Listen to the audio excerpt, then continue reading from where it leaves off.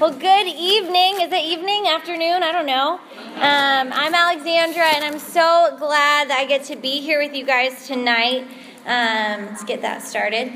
And, I am just so grateful to be down. Sorry. Don't know what I did. To be down in the southeast with you guys.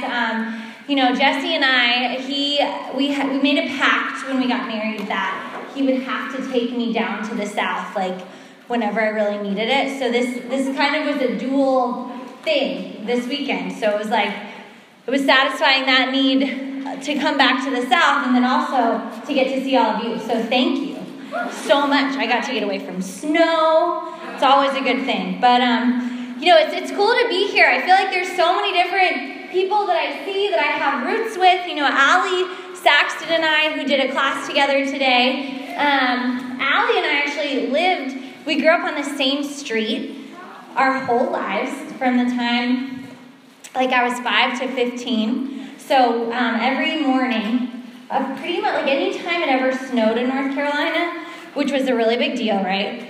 I would show up at her house before she woke up. She was a couple years younger than me, and I would wake her up and tell her the weather report, how much snow we got, and I would make her get out of bed and come play with me. So that's kind of me and Allie's history. And then Courtney McGurk and I, she spent one magical semester with me at UGA. And, Courtney is a couple years younger than me also, and we had a freshman hangout night. And so I was driving her to this hangout, and somehow someone in my car, I had a 2-door Mazda, and someone got caught in the Mazda seatbelt, and so I was helping them out of the car and laughing, and so they started falling, and I was laughing, and my mouth is kind of always open, because I have a big mouth, so it's and so I was falling and bit the pavement. And so my tooth was chipped, half of my front tooth. I'm panicking at this moment. And, I don't know what went through my mind. You know how, that thing where, if you lose a tooth, put it in milk and it'll, someone can fix it? Have you ever heard that before? No. Okay, well, apparently I don't know. But that doesn't really work with, shards of tooth. And so I was like, Courtney, get down on the ground now. Find my tooth. So we're, in the middle of the night, looking for it. And then I, realized, wait, this doesn't make any sense. So I call my dad, and he's like, well, guess we'll have to get you a gold tooth. And I was like, Dad, I'm not Lil Jon. I'm not getting a gold tooth. So mad at him. But, so that's, me and Courtney, the beginning of a lifelong friendship. We're in each other's weddings. But anyways, it's great to be with all of you. And I'm so grateful that we can be together to learn about God, to learn about Jesus. And open up your Bibles to 1 Peter 4. The title of today's sermon is Walk the Walk. Jesse did a great job last night of talking about the cross and us really making decisions based on the sacrifice that Jesus made for us, right? But tonight what we're going to focus on is kind of after we've made that initial decision to follow Jesus, what does the rest of our life need to look like? This is kind of a now what kind of sermon. Maybe you looked at the cross like I did as a teenager and made some faithful decisions even based on that idea, right? And maybe you even made some decisions that had eternal consequences, right? You were all right, I'm going to make the decision to repent, get baptized. But then we're kind of left going, okay, but what is my day-to-day life supposed to look like? Have you guys ever wondered that? Okay, now what? What am I supposed to do? And to be honest, I think as Southerners, right, and I'm still going to claim Southerner because I still say y'all all the time. But, I think we get really good at talking the talk of Christianity.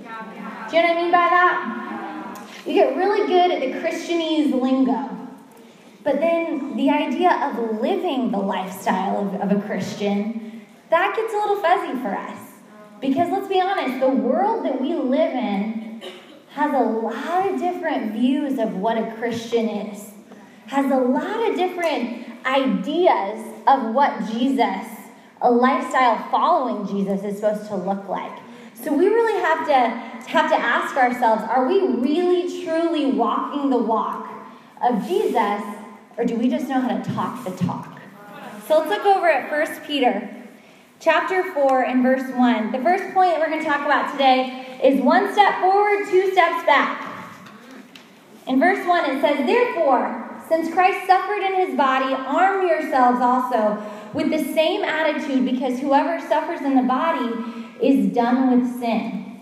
As a result, they don't live the rest of their earthly lives for evil human desires, but rather for the will of God.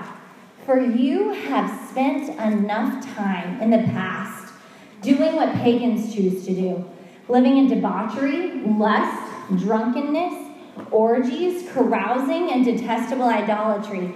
They are surprised that you don't join with them in their reckless wild living, and they heap abuse on you. But they will have to give account to him who is ready to judge the living and the dead." Jesus' sacrifice, what this scripture is saying here, what Peter's talking about, is that his sacrifice should have a life-altering effect on our lives. It should result in us living differently, saying goodbye to the sin from our past and living for Jesus. I love how it says, you've spent enough time in the past doing this, that, and the other. And isn't that the truth right there? We've spent enough time in the past living in the ways of this world. I think some of these words that it lists here, they're kind of the Bible words that we don't really know what they mean. We just kind of learn how to pronounce. You guys know what I'm talking about? You're kind of like, oh yeah, debauchery. What is that? Then you have to learn how to describe it in a Bible study, and you're like, okay, now I know what it actually means. But let's actually talk about what some of these words mean, okay? Can we do that? Debauchery, right? It means living a lifestyle of excess. You can be excessive with anything. Netflix. Anyone else have guilty of the Netflix debauchery every now and then? Oh, you don't raise your hands. I know it's true. Okay, there we go. We can be excessive with sleep. We can be excessive with dieting, right? We can be excessive with eating. We can be excessive with lust. We can be excessive with all sorts of things. We can be debaucherous as women. In impurity, right? With guys, with watching porn, with masturbation and compromising, with so many different things, right? Debauchery, it's a powerful umbrella sin for us. It says next, with lust, with drunkenness. I think this is real just on our college campuses. And isn't this the truth? We've spent enough time in the past doing those things. Getting drunk with our friends on campus. Drinking underage. It says in orgies. I think sometimes we look at this and we're like, whew, okay, well, I haven't had sex with multiple people at the same time. But that's not really what this word means. Yeah. What it actually means is being in an environment where multiple sins are going on at the same time. Right. Did you know that's what it means? That's the ideal definition of a college party right there, right? You have people making out over here, having sex over here, getting drunk upstairs, getting high over there. God says, you spent enough time in the past doing those things. I don't want my daughters living lifestyles like that. Carousing, it's a similar definition right there. We've spent enough time doing those things. It ends with idolatry. And isn't that true also? We've spent enough time putting other people, guys, ourselves, our schoolwork, our ambitions above Jesus. Guys, we've spent enough time doing these things. But some of us have forgotten that we were meant to leave those things behind. 2 Peter here refers to a proverb in Proverbs 26:11. And it talks about a dog returning to its vomit. You guys know the proverb I'm talking about? It's a really disgusting proverb. But Proverbs 26:11 says that, and Peter actually refers to it in this book, or in 2 Peter. And my husband and I have a dog named Huckleberry.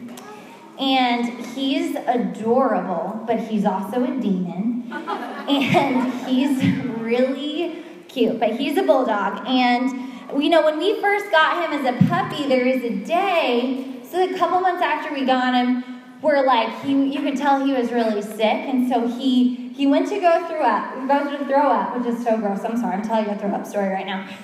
And I literally thought it was an organ. I thought that this dog, it was like a bright pink organ. And I was like, oh my gosh, like, Jesse, he just threw up a lung. Like, I didn't know this is possible. And I'm like, crying. Like, I was concerned, like, because this is my child.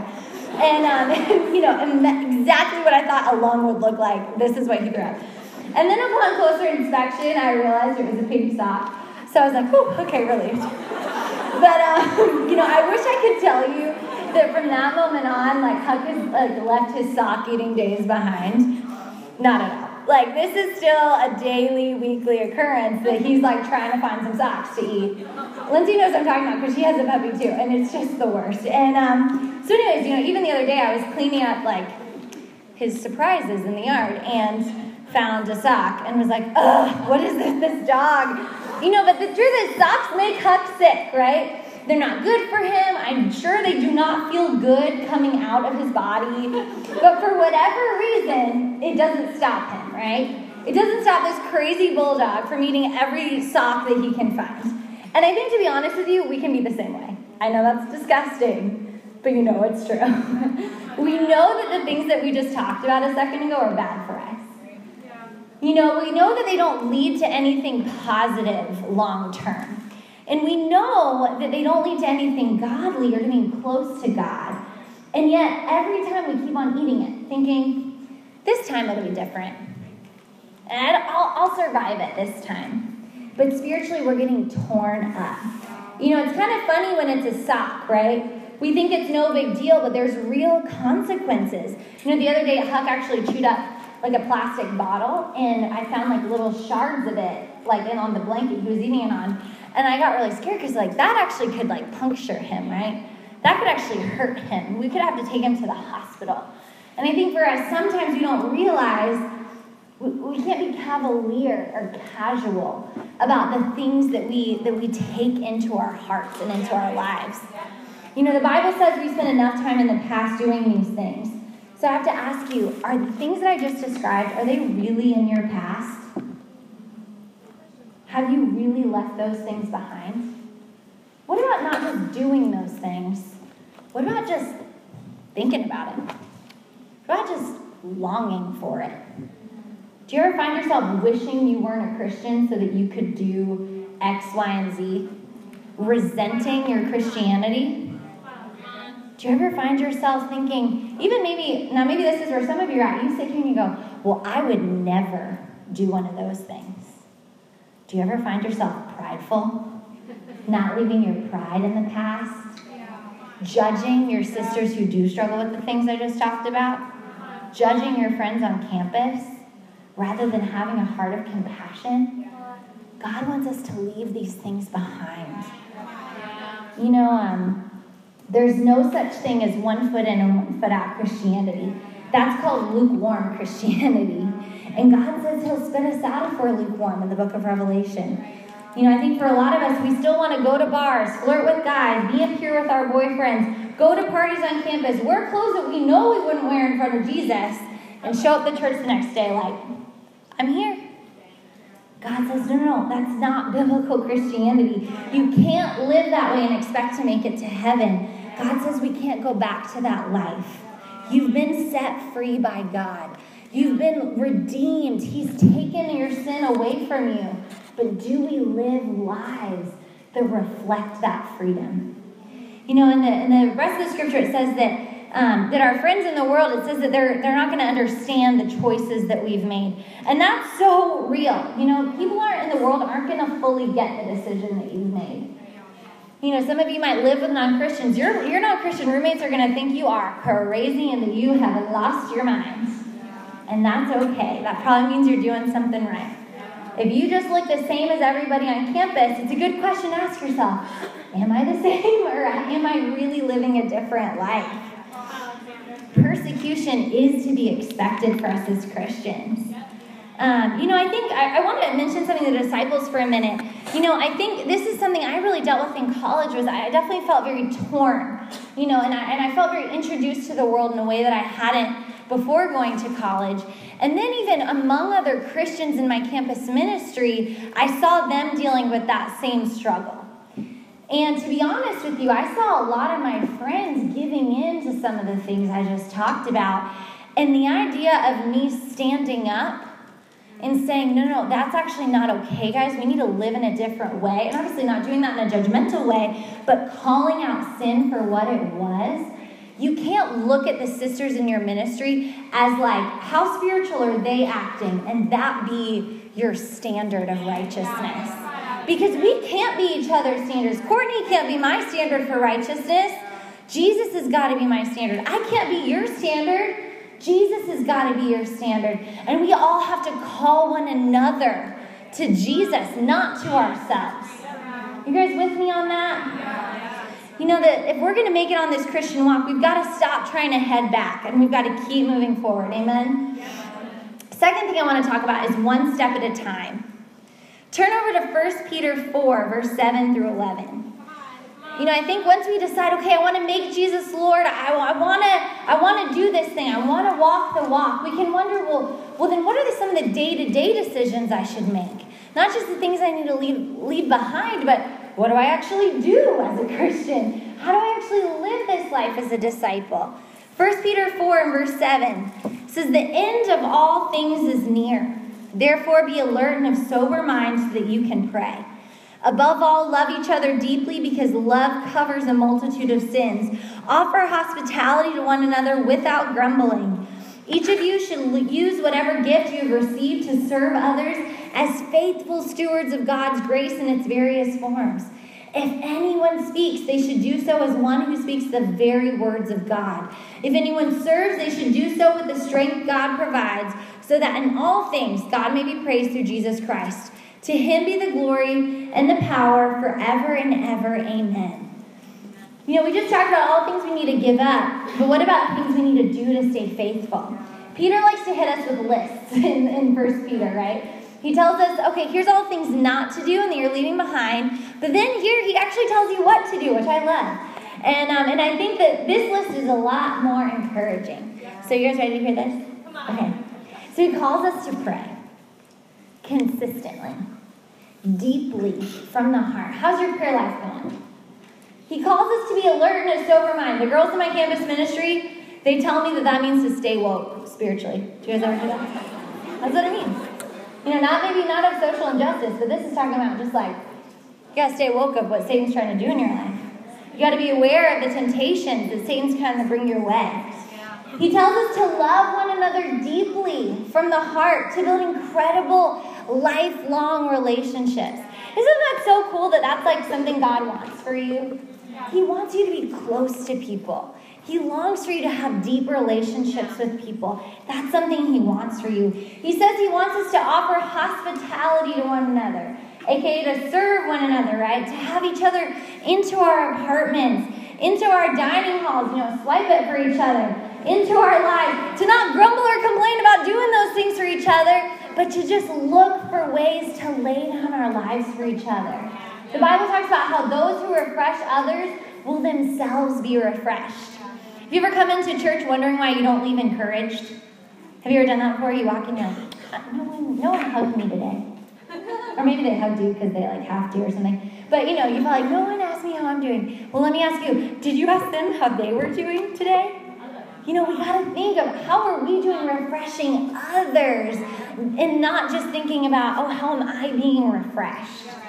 We got to use our spiritual gifts. If you aren't sure what your spiritual gifts are, that's okay. Ask someone, what do you see in me? What do you think my gifts are spiritually? They can be varied. We have a lot of different spiritual gifts in this room that need to be cultivated and used. But God, Peter makes it clear that whatever we're doing, whatever gifts we have, we're meant to use those things for God and not only for ourselves in our own lives.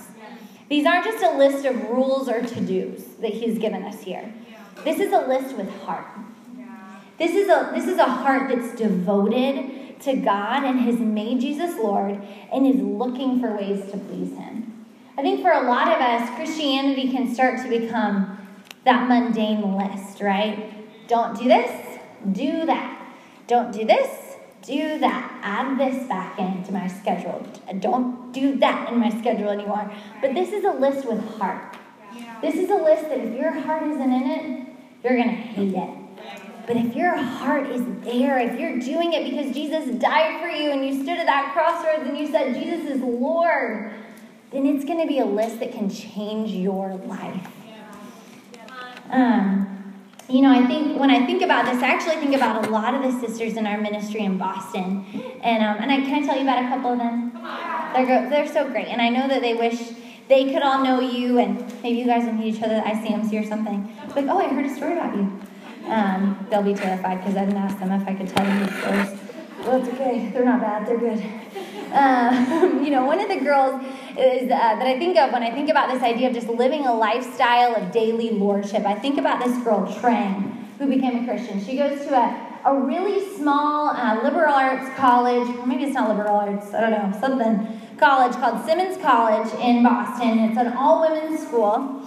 And, her mom is Vietnamese, so her mom is working a ton. It's an immigrant family.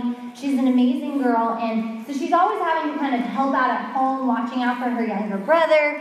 And, she does a lot. And she works part-time at Harvard and goes to school full-time and commutes from about an hour south of the city. It's a lot. So when she was becoming a Christian, we were like, are you sure, you're ready for this life? It's a lot to be devoted to Jesus. And you better believe, she didn't do it halfway. She isn't in it to do the bare minimum. There's nobody that comes in louder or more joyful than Trang to church on Sunday mornings. She's one of the most vibrant women in our campus ministry. A couple months back, she asked me, she said, I was thinking, Alexandra, can you send me a list of all the brothers in our ministry? I was like, well, that's kind of weird, sure. I was like, well, why? Do you want to take them all out on dates or something? She's like, no, that's not, I don't know, that's not what I mean. She's like, I want to organize a ministry-wide Secret Santa where all the sisters in the whole ministry, which we have over 100 students in our ministry, she's like, I want all the sisters to pick the different brothers' names and buy them all presents and surprise them at the Christmas party. I was like, that's amazing. I would love to give you all the brothers' names. That's awesome. And she did it. She organized it, and they all come to the Christmas party, and the boys are shocked because they're all getting presents, from their friends. It's just so cool. She wasn't looking for the bare minimum. She was looking, how can I do more? What can I give? How can I be a great Christian, a great sister to my friends? Her first couple of months as a disciple, she even brought her friend Tu out, who is one of her best friends from high school, and Tu is now her sister in Christ as well. Another girl named Destiny, who's actually from Atlanta, you guys are Destiny. So she became a Christian back in April, and, since she became a disciple, she's helped 2 more of her friends become a Christian, and another one has already said she wants to get baptized really soon, within the next couple weeks. She was looking for ways, how can I do this every day for Jesus? How can this not just be a decision that I made, but a lifestyle that I'm making? I think about this girl, Emma, who grew up in the church, Emma Fridley. And a lot of you probably know Emma. And she goes to Northeastern University, and she became a disciple in high school. She's super smart, super talented in the world's eyes, but she came into college not just looking for a degree. She came into college to change lives. And, she helped her roommate, Katie, become a Christian. Katie's now an intern in our campus ministry with Emma. She helped another friend in her biology class, Abby, to become a Christian. Abby now organizes everything, rides all the time. For me, she's a miracle worker. It's just incredible to see all the things that Emma does. Emma's actually currently in Bolivia, serving at the Hope Hospital in Bolivia for her co-op for school. All these women inspire me so much. And I'm sure, to be honest, someone could read your name on here tonight too. I'm sure so many of you are doing incredible and inspiring things, balancing a lot. But I know there's others of us that maybe we haven't quite figured out how to use our gifts for God. We know how to use them for the world. We know how to pour it out for our majors, for our careers, even for our families. But you've got to figure out, how do I do this for Jesus? It's possible to be full-time students and full-time disciples. It's possible to make Jesus Lord of this life stage. It's now. Now is the time to give God all of your heart. We can't compartmentalize our relationships with God and be like, okay, God, I'll give you this piece of my life, but not the rest. This part's for me. Yeah. No, guys, everything we do has got to be for God. That doesn't mean that God expects you to sit in a perpetual state of worship and Bible study. That sounds kind of boring. That's how I used to think heaven was, but I think it's a little more exciting than that. But it does mean that he wants to be the most important thing in your life. He wants to be Lord. I want you to think about this. Do you ever ask yourself the question, what does God think about what I should do with my time? What does God think I should do with my life? How would God want me to handle this situation? Those are the kind of questions that a woman who's made Jesus Lord starts asking.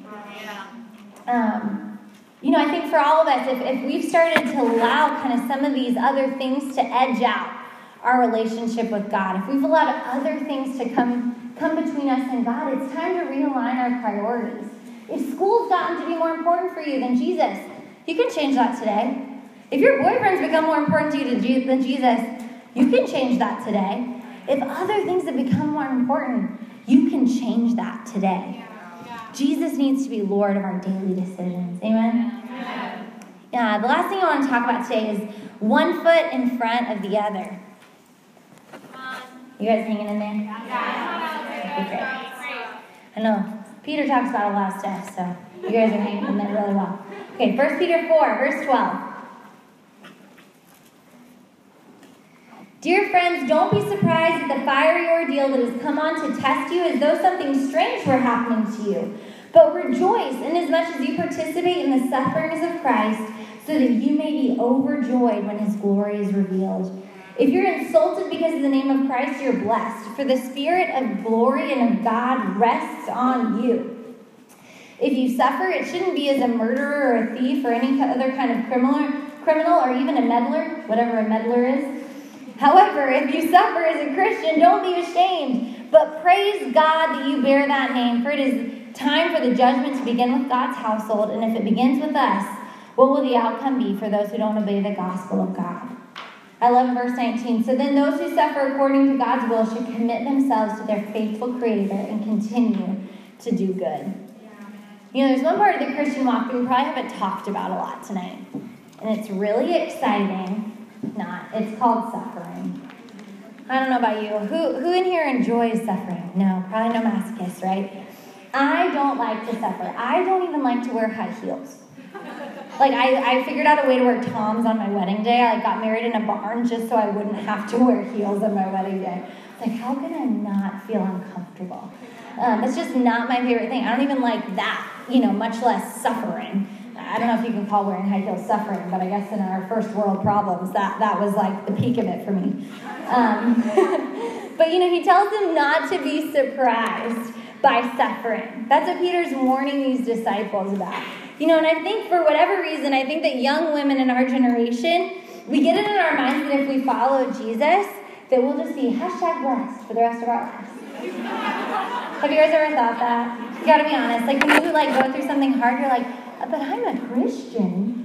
This shouldn't be my life. I'm a disciple. I thought that when I went into the waters of baptism, I was saying goodbye to the hard life. Unfortunately, that's not true. I think we love the Pinteresty scriptures that talk about how God will give us the desires of our heart, and we immediately assume that that'll mean, and a husband in approximately 4 years. But that's not always what it means. I think we avoid the scriptures, the Pinterest scriptures that talk about suffering and endurance and perseverance. Why? Because those don't look as cute. It doesn't feel as good, right?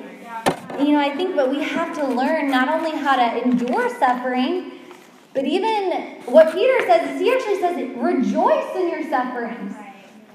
That's what? How do you even do that? Not just endure, but rejoice. I think that God, though, the thing is, he has a purpose for your suffering. He doesn't just want you to go through hard things just because he's mean. He is not mean. He has a purpose for your suffering. 1 Peter 1, verse 6 and 7, this is in the New Living Translation. It says, so be truly glad. There is wonderful joy ahead. Even though you must endure many trials for a little while, these trials will show that your faith is genuine. It's being tested as fire tests and purifies gold, though your faith is far more precious than mere gold. So when your faith remains strong through many trials, it will bring much praise and glory on the day when Jesus Christ is revealed to the whole world. I love this scripture, right? Yeah. There's a wonderful joy ahead. God has wonderful things in store for you, but he does want to help your faith be genuine. That's a hard thing to understand right there. How could God want those two things? How could he want wonderful joy for us, but also to teach us something?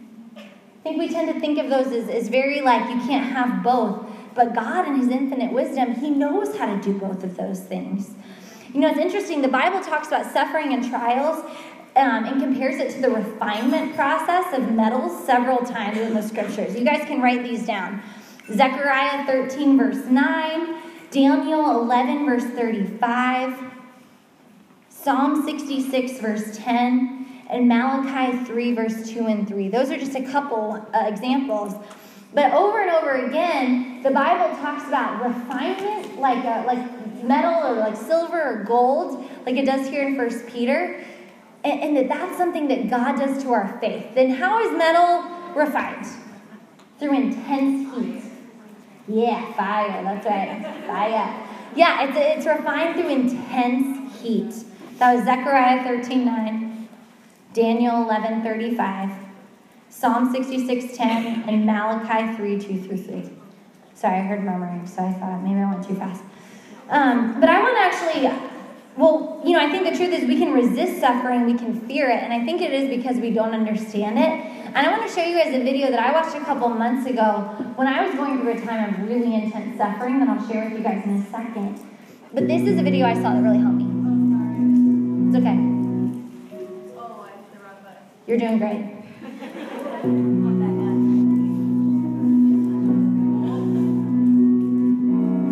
Hey, at least we got the sound, right? Yeah.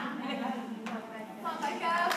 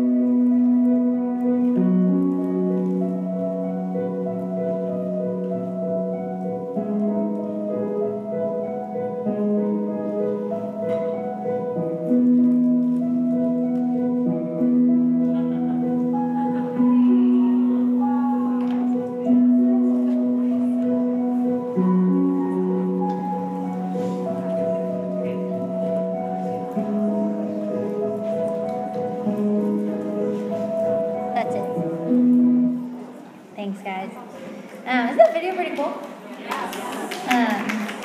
Yeah, we can clap for it. She liked it.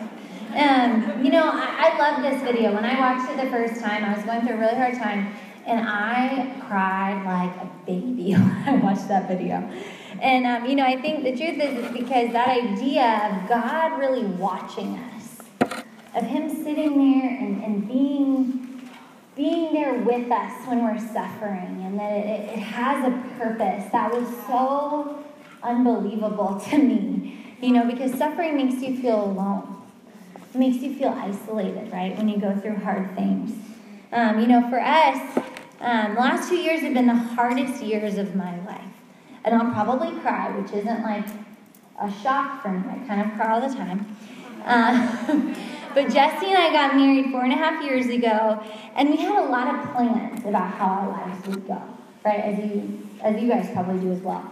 And we decided to start trying for a baby, something that I'd always wanted about a couple years ago now.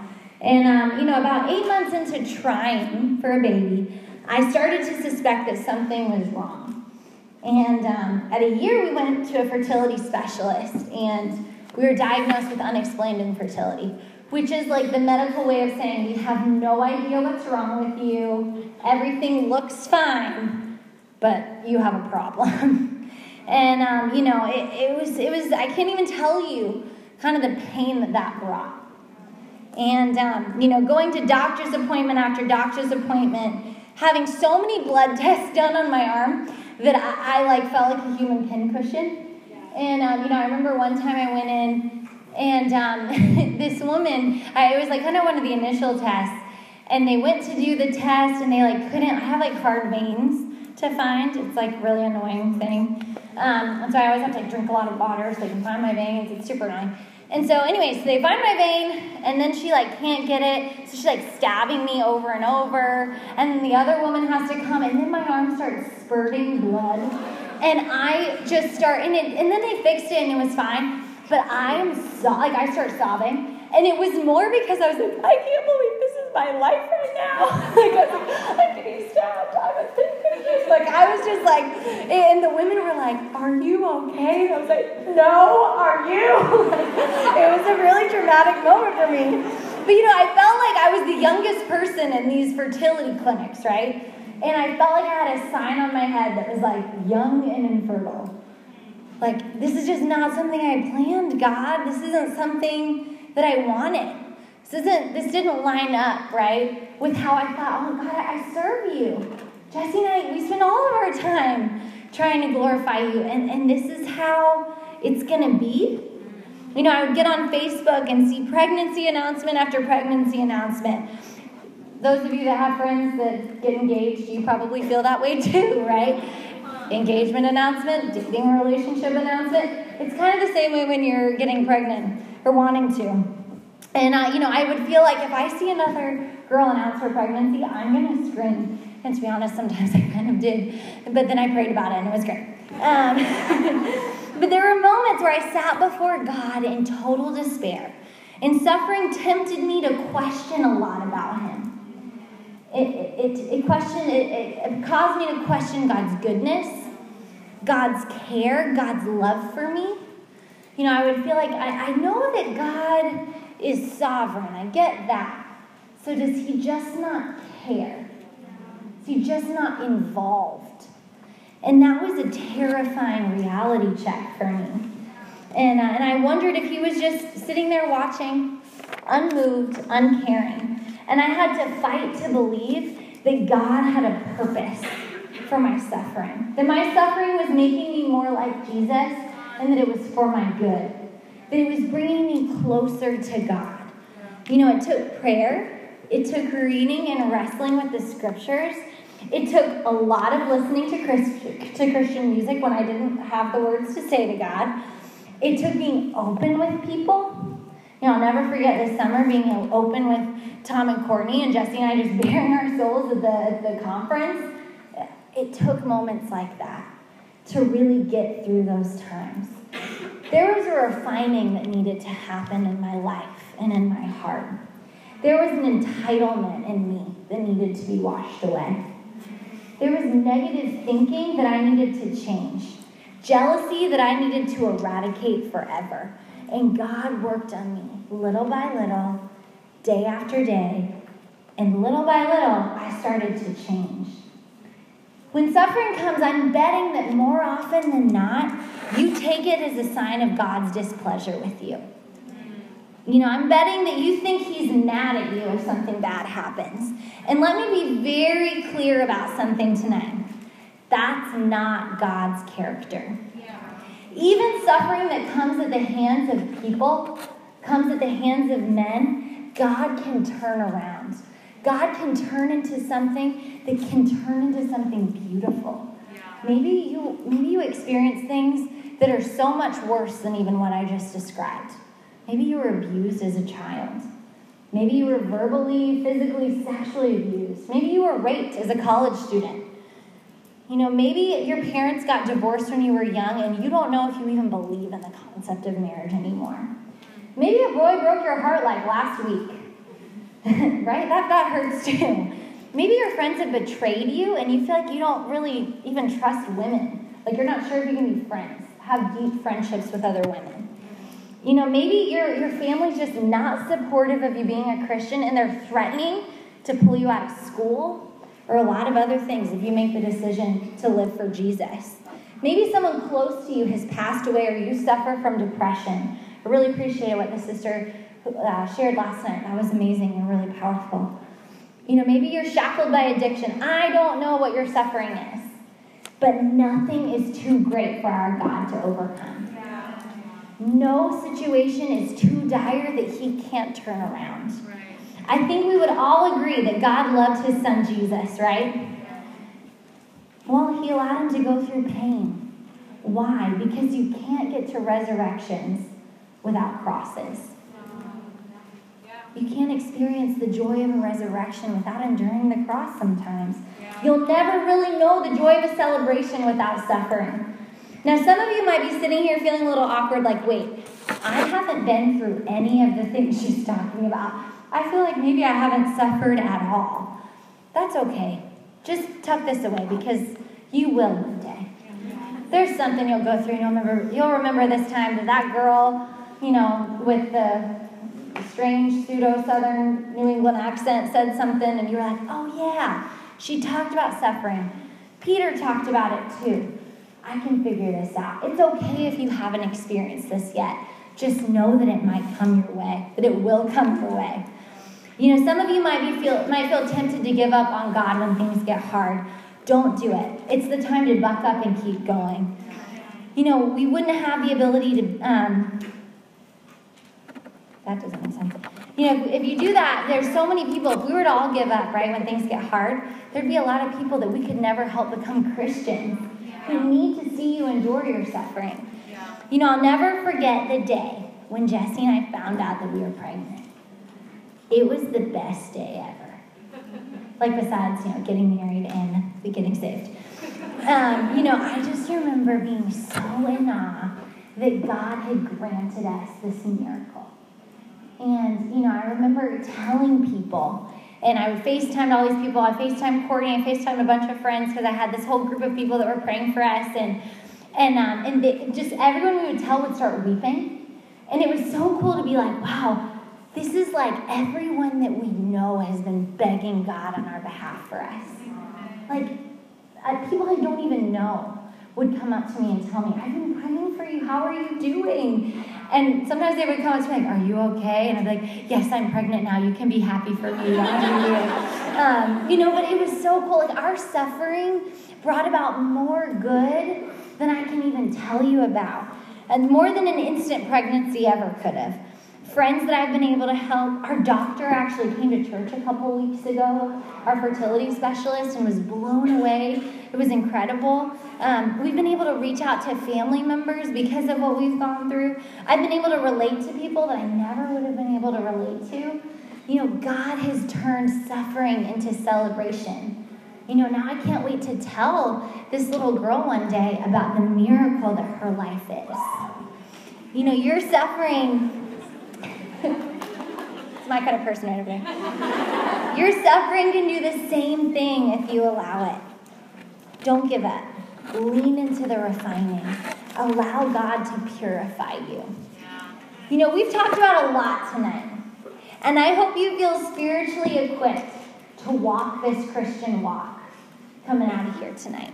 I just want you to know that all the stuff we've talked about this weekend, you can do it with God's help. You can walk away from the lifestyle of sin that's been waiting to rope you back in. You can live for God and pursue righteousness and live a life of lordship. And you can endure suffering. In fact, you can overcome suffering. Yeah. This walk is costly, and it's not merely a lot of talk, right? But if you decide to, it's going to gain you the richest relationship with God that you can ever imagine. Don't stop walking. Thanks, guys.